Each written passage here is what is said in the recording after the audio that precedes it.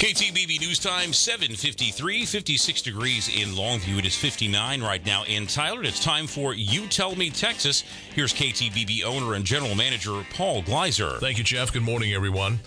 Two things come to mind in the wake of Tuesday's horror in Uvalde. First, beware of solutions. If the definition of that word is something that will keep a tragedy like this from ever happening again. Under that definition, nobody has a solution, most particularly bloviating politicians. So make a pact with yourself to ignore rhetoric like this from Senate Majority Leader Chuck Schumer. Imagine if this was your kid or your grandkid. How would you feel? Could you ever forgive yourself for not supporting a simple law that would make these mass shootings less likely? Please, please, please, damn it. Put yourself in the shoes of these parents for once. There is no simple law that will make mass shootings less likely. If such a piece of legislation could be written, it would have been enacted long before now. If you're looking for simple, consider this simple fact. There are no guarantees of safety. The very best we can hope to do is improve the odds. One way to do that already exists in Texas. It's called the Guardian Program. It came following the 2009 mass shooting at Fort Hood. The Guardian Program allows school faculty who volunteer, who have been screened, and who undergo Texas Department of Public Safety approved training to carry weapons for defensive purposes on campus. No, the program isn't a panacea, but it has the potential to reduce the response time to an active shooter, a key consideration because most mass shootings last less than 5 minutes. It also offers the advantage of inside knowledge. A teacher or coach or principal who volunteers to be a first line of defense knows the students, has an eye for the students who might be trouble, and knows the layout of the school building. A cop rolling up on the scene knows none of these things. To the extent that schools have looked at the Guardian Program and rejected it, it might now be worth taking a second look. That leads to the second thing that comes to my mind. School districts in Texas are called independent, the I in ISD. They are not subordinate to any city, county, or state government.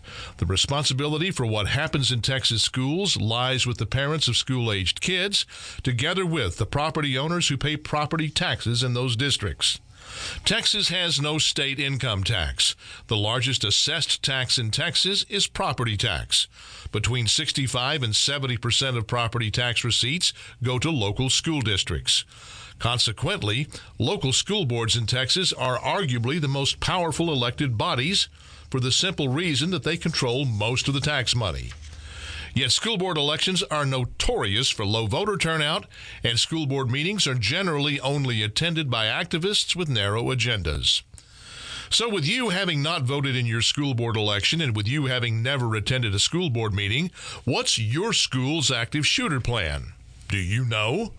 Beyond your concern for your child's safety, you should be concerned that he or she isn't learning anything, or worse, is learning things you don't want him or her to learn. Is your child's teacher affirming the values you teach or undermining them? Do you know? What's in your kid's history book?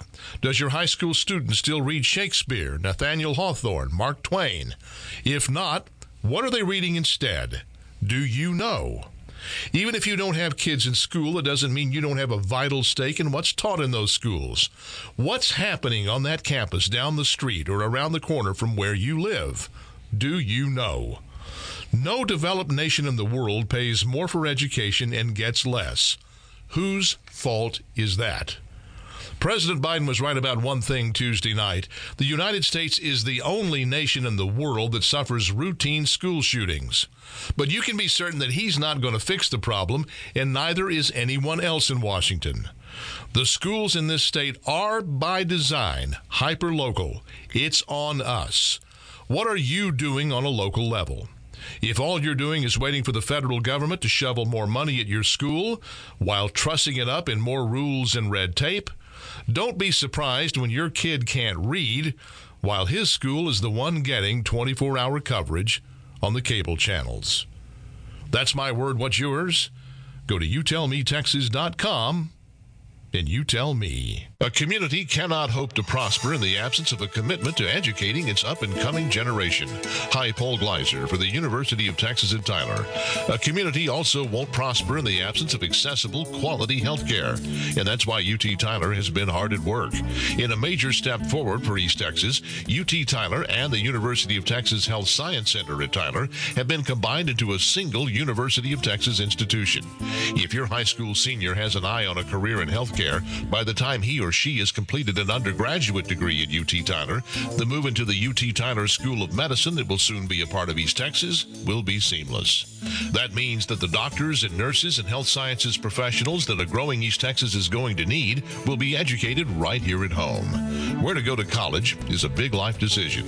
Before making it, schedule a UT Tyler campus visit at uttyler.edu. uttyler.edu, the University of Texas at Tyler.